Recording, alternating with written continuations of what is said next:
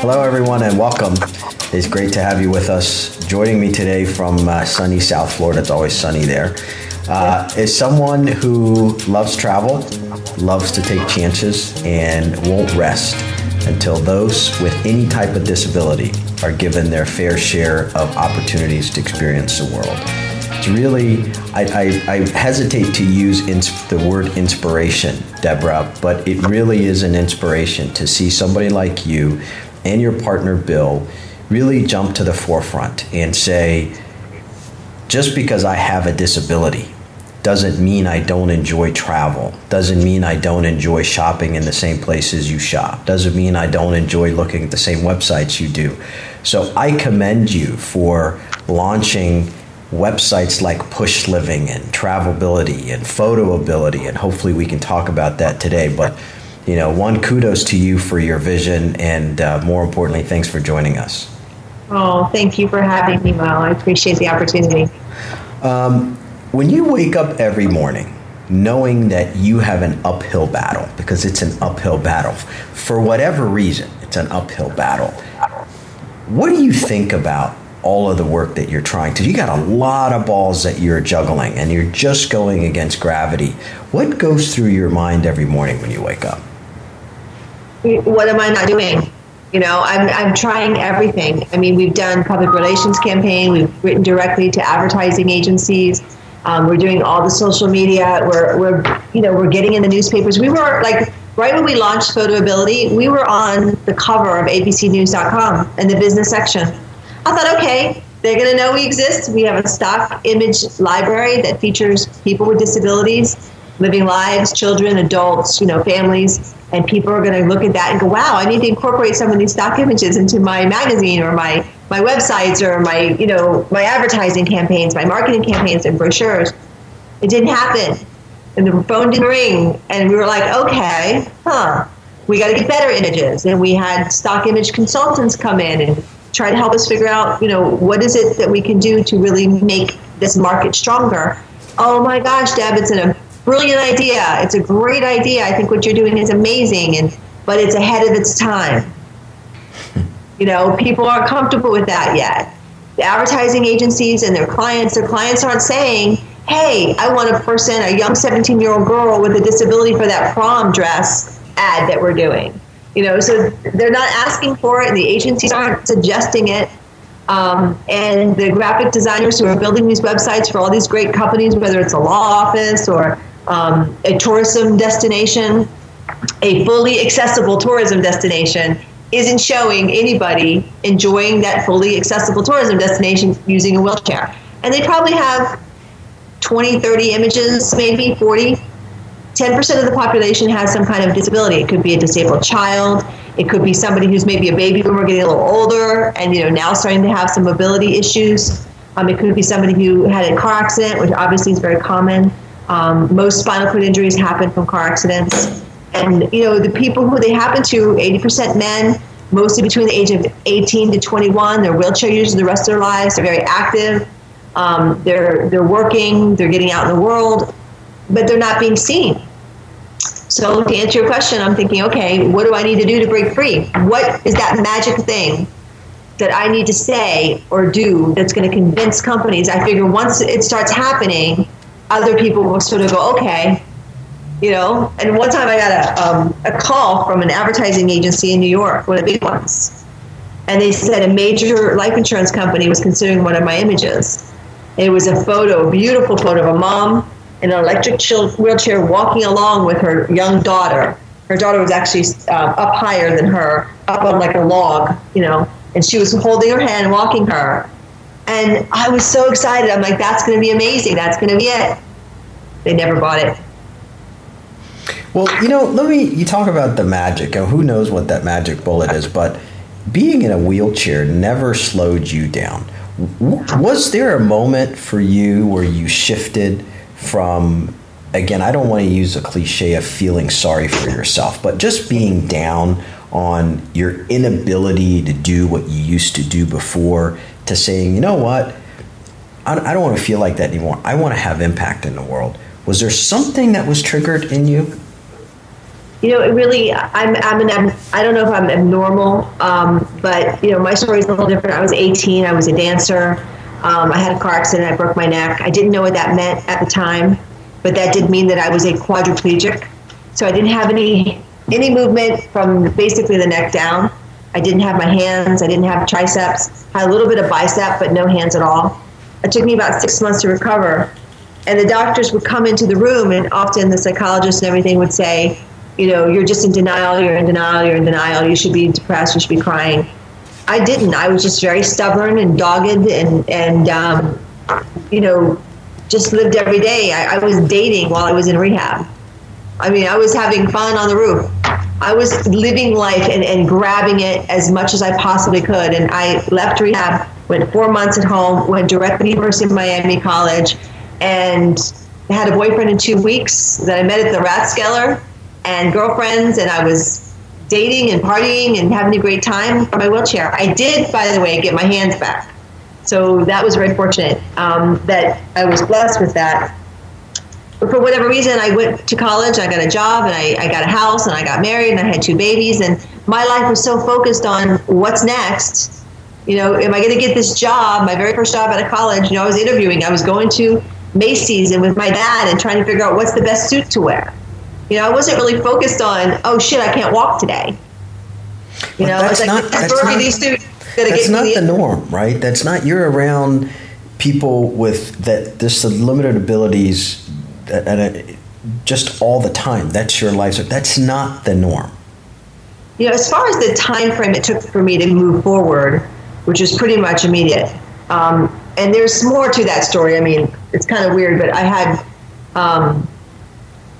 I did have a little bit of epiphany one night when I was in the hospital room alone. I had like a voice come to me, and it's kind of weird, and I really don't tell the story, but it wasn't a voice I could hear out loud. It was a voice in my head, and it said to me, you're going to be okay. You can move forward. You're not going to have the use of your legs, but that's not going to be forever. And I mean, it's weird because nobody knew I wasn't going to have the use of my hands. I had pretty much a subluxation injury. So my spinal cord, here's the collar, it went like this. So it was off, completely hanging. There's no way that I wasn't going to be a complete injury and no movement and no feeling. Well, my feeling came back to my toes, and I got my hands and my arms, but I never got my legs, which is what this voice told me. So for whatever reason, that night, as I lay there alone in the dark in this bed that kind of rotated this way in order so I wouldn't get a pressure sore very slowly, I just listened to that voice and just moved on. But is it normal for everybody? Probably not. But I got to tell you, most of the people in my community are extremely inspirational. I have a good friend who's a lawyer, who's a chef, who's a quadriplegic, who doesn't have full use of her hands. I have another friend, Rachel, who contacted you, Rachel Friedman, who's now just having a baby through surrogacy. She never stops. I mean, most of the people I know are skiing, swimming, dating, trying to get jobs, going to school. I have another lady who is a model for us who's got 3 kids, a single mom, going back to school for business management from her wheelchair. So, for us, it seems normal. I'm sure there's a lot of people out there who are depressed, but those are probably people who have those depressed personalities anyway. Yeah. If you're just a driven person like I was like very active, very physical. I've kept my figure. People always say to me, gosh, how do you still look so good, in a wheelchair? I'm like, I don't know. I said, I guess I just move. I just try to get out and do things, and I don't eat to the point where I'm sick and I don't feel healthy and I get overweight. If I start to gain a little weight, I cut down. I have self-preservation. It's all, So that's something I think we have whether we're disabled or not. Debbie, tell me about the birth of Push Living. Push Living is actually was my concept. They were supposed to be sort of an umbrella organization over everything else we had. We had all these great ideas. The first being, Travelability was founded first by Bill, my partner, because he was a travel agent in Australia.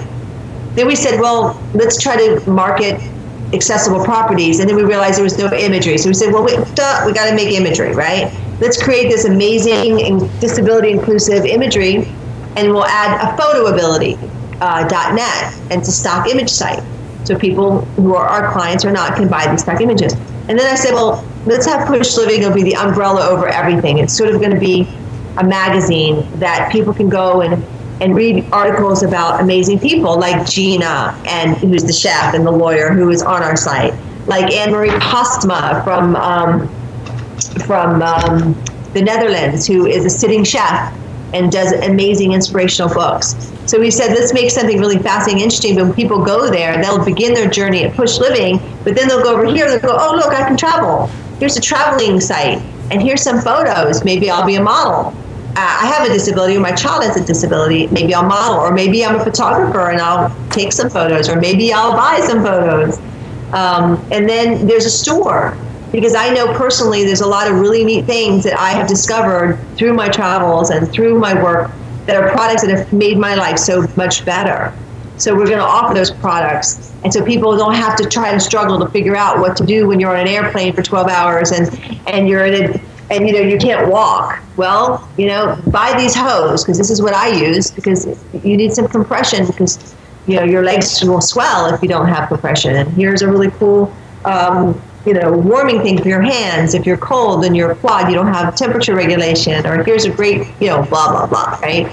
So we basically provide an opportunity through Push Living to meet needs of everyone, including our advertisers, of course. So it's a marketplace. So it's really evolving into a multifaceted marketplace that's going to provide opportunities, both certainly for the people who are going to be providing opportunities and providing these photos, but at the same time, you're also making it very accessible for people with disabilities. You do the homework for them. Yes. And it's not just for people with disabilities. I don't think a lot of people realize. They go, well, why should I put a person with disability in an ad? Because they're only such a small segment. We never really see them, and they're not our biggest consumer. But they don't realize that when I made a decision to go to Sweden, my daughter, at the time, who was 16, said, let's go to Sweden. I'm like, okay. So we go online, we start looking at places in Sweden, and guess which ones we picked? The accessible hotel, the accessible venue. But it wasn't just me, the crippled person, right, that had to go and get that room, who was the consumer. It was now my daughter and my husband. I'm divorced now, but at the time. So you have 3 people now, possibly 4, 5, 6 family members and friends who are now going to be limited by the non-accessible locations. They won't go.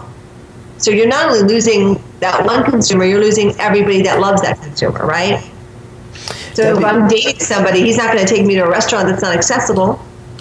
Do you have a sense, it's been 8 years now, right, since you've been doing this, do you have a sense of the travelers with disability? I mean, what are they looking for that maybe companies who just overlook it and can't provide it? Information, really, a lot of times it's also marketing. It's information. And, when you go to a hotel, and it happened to me just recently on a trip to West Virginia, we went to a major chain. We made sure we clicked the box. It's an accessible room. When we got there, it wasn't accessible at all. It was like, well, we clicked the box and said accessible. So yes, what does accessible mean? Like, another place you'll go and the toilet seat's too low. And for someone like me who's in a wheelchair, we transfer over to the toilet seat. It can't be 16 inches off the ground. It's going to be, I might be able to get down there, but I'm not getting back up.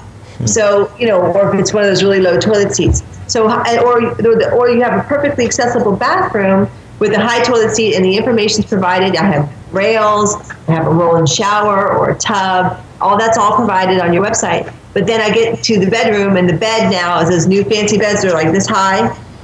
Oh, yeah. That happens a lot. It happened to me in Naples. It happened to me in Victoria, British Columbia. I go to this amazing place that's fully accessible. They know that I'm a disabled traveler, and the bed is so high up that I can't actually transfer up to it. So fortunately, they had people come and just remove the metal frame underneath and put the bed on the ground so that I could use it for the 3 days I was there. But information, I think, and again, when they do their marketing, inclusion. I have this amazing image, for example, of this 12-year-old girl on the beach with her mom enjoying a vacation. She has got the most, amazing smile, and it's an actual real photograph. And in other words, it wasn't a set-up photograph. It was taken by a family member with a high-quality photo. And in the background, you see the wheelchair on the beach. She was injured, I think, when she was just a couple years ago. I think she's 17 or 16 now. She was 12 when she was injured. She was injured in a car accident. And here she is with the parents. Now, why not show that image in your resort or in your magazine?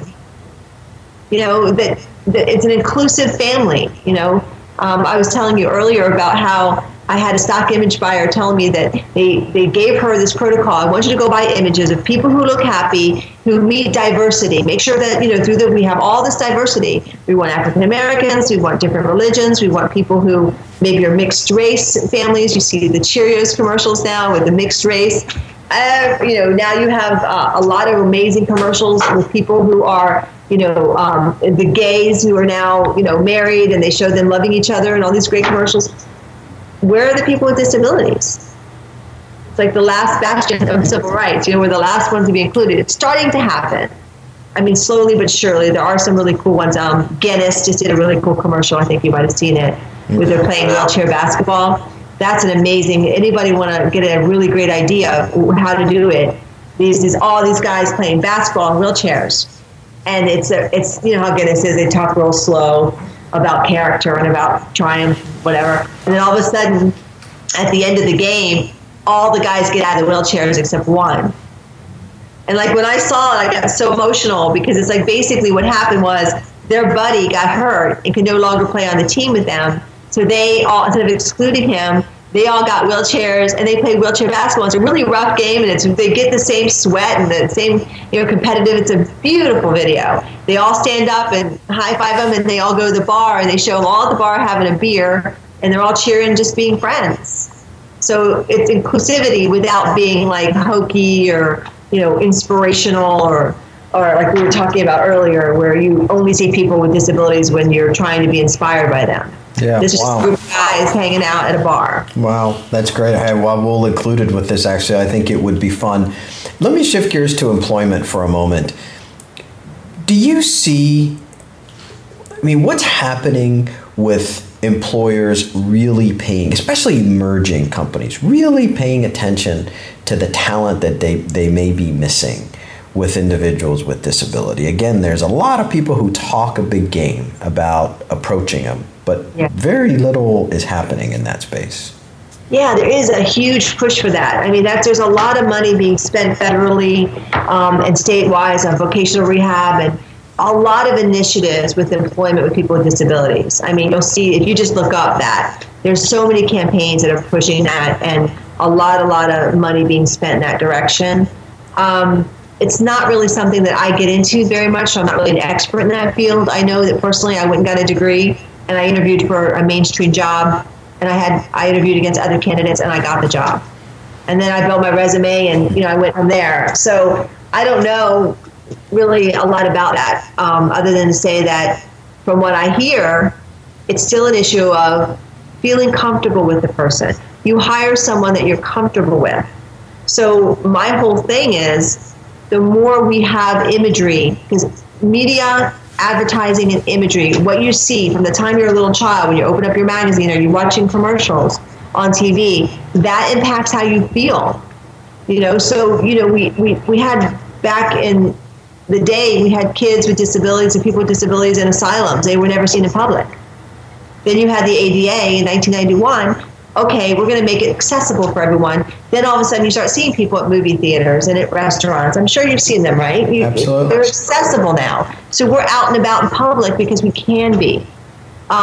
So people are starting to get more comfortable, but from what I'm hearing, most people are still not uncomfortable. So if you have three really amazing candidates, and they're all equally talented, have equal personalities and equal resumes. One of them walks, one of it's in a chair. You might be thinking to yourself, well, you know, if I have to send this guy off site for training, is it going to be a hassle? Is there going to be a liability issue? Are they going to be sick a lot? You know, are they going to be able to keep up with the demands? Am I going to feel guilty when I put a lot of pressure on them to meet the same expectations as everybody else?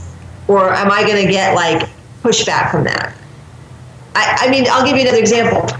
I had a guy once tell me, who wanted to date me, because I was on the online dating thing after my divorce, and he said, my fear with you is that if it didn't work out, that I would hurt you, break your heart. He doesn't think that way about other girls, I mean, we all take that risk in love. But I think employers are worried about that too. Like, if I have to fire them, am I going to have a lawsuit? So those are the things we have to kind of try, to overcome. And it's a lot to overcome. So breaking your heart's a disability now too? Exactly. Wow. Okay. Yeah. Well, I didn't know. I definitely learned something I wasn't expecting to learn today. Two more things for you real quick. The point is, they didn't give me the chance. They didn't want to even give me the chance to date me because they thought they used my disability. Not that I couldn't walk. They didn't care about all that. I can handle the chair. I don't mind. I mean, I'll work around it. But, maybe you're going to be more vulnerable. So I have a feeling, Deborah, and I really hope that there's some aspect of this that's correct, that I hope that this generation of business builders, and I really believe in my heart that they not only recognize and admire people going through what you're going through, but they most importantly recognize your ability and the talent, and they don't feel sorry for you. They want you to be part of, and that's, I know how you want to feel. That whole inclusiveness, don't feel sorry for me. We're all part of this together. Exactly. You said it beautifully. And we're not an inspiration. Don't hire us because you pity us. Don't expect us to be, superheroes or super crips, but also at the same time, just treat us like everyone else. And if we do a bad job, don't be afraid to say you did a bad job. Hey, we won't break your heart. Yeah, or no, you can break my heart. It's okay. That's the point. It's like, I'd rather have you date me and give me a try and then maybe break my heart than not even try. So that is the same exact, analogy we can use for employers. When doubt sets in for you, right? Whether it's doubt because you're not getting the attention or the awareness that you need for your businesses, not for yourself, most importantly for the businesses that you're building, right. You couple that with, some of the things that you've had to go through in your life. What do you do when that voice in your head, like you said, has spoken to you before? I know it speaks to you every day because you're running up this huge mountain and it's pulling back at you. What do you do? I tell myself that I don't listen to it. I don't, I've heard enough of the positive, I love quotes, right? And I'm one of those people who love inspiration, and I listen to inspirational things all day. And I'm just naturally an inspired person. I ignore it. And I just say, I'm running against a wall. I don't understand why our images aren't selling more. I just need to figure out, I just keep going. And in other words, failure to me is not an option. I honestly believe that this idea and this concept of inclusion is going to have its day, and it's going to happen. And I'm going to keep running it. I'm in the forefront of it, and I'm going to keep running until it happens. And I mean, I hope it happens faster, because I am a business person, and I obviously, this is my survival, and I need to live on the money that I make on this company. But not just for me, but I have photographers who are spending a lot of time, and time is money, taking these images. I have models who are spending their time and getting dressed and, getting out there and driving an hour to meet with a photographer and spending a whole 8-hour day shooting. And these images are just sitting there not being used. That's a lot of pressure for me. I'm like, when they start selling, everybody gets checks. It's not just the company. And I mean, we have to cover our expenses, which is high. We have a PR person, we have marketing people, we have SEO people, we have, obviously technological aspects of running the website, the legal aspects of making sure that everything's done legally with our legal team. It's cost a lot of money to run a website like this. But more importantly to me is that when those models start getting checks and their images are being sold, and all of a sudden we get a cover of Runner's World or, a big insurance company or American Express, or I can count and say, guess what? Your images got bought. That's exciting. And it happens. I mean, I'm not saying it doesn't happen. Of course it does. I wouldn't be still in business. But it's not happening nearly as much as it should. 10% of the population, billions of people with disabilities. And you have to also think, Mo, it's not just what we're doing in America or even England or Canada, which are mostly where our clients are right now. This will have an impact in other countries as well. So when they start seeing people with disabilities using ads, it affects people in Africa and South Korea and China who haven't actually gotten out of their houses yet. In India, who are still living hidden away with the disability because they can't get out in mainstream society yet. It's not even accessible for them yet. I have friends in India who can't get outside their homes. Well, and everyone's looking at the same websites, like you said, right? Disability is not geographic specific, right?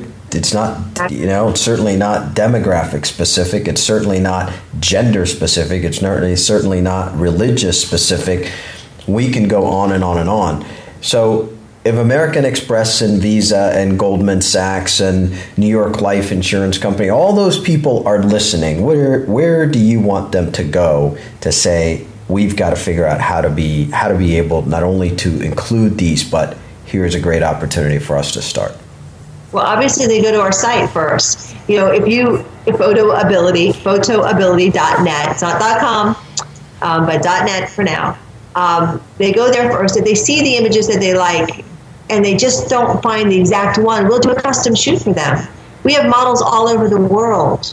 They tell me they want a 12-year-old girl or a 15-year-old boy or an older gentleman, and they want to picture him on the beach with his wife with a cocktail. I'll take that picture. I have the model and I have the photographers ready to go. I'll give you a quote, and I'm sure that, and then you'll have your inclusive image. You don't have to try to do a casting call or go through your advertising agency trying to find a person with a disability that meets that criteria. I already have them. I mean, I have so many models around the world ready to go any day. It's not a problem. Everybody wants to make money, and they're excited to be a part of the project. Well, I'm not going to end by saying you're an inspiration. You're not. You're an aspiration. You're doing amazing things for the world, but more importantly, it seems like you're really at that tipping point. So hopefully people who are listening at least go visit the sites that you have or mention the message to the company that you work with, because this isn't demographic specific at all. So thank you so much for joining us and sharing your message. Thank you. It was a pleasure.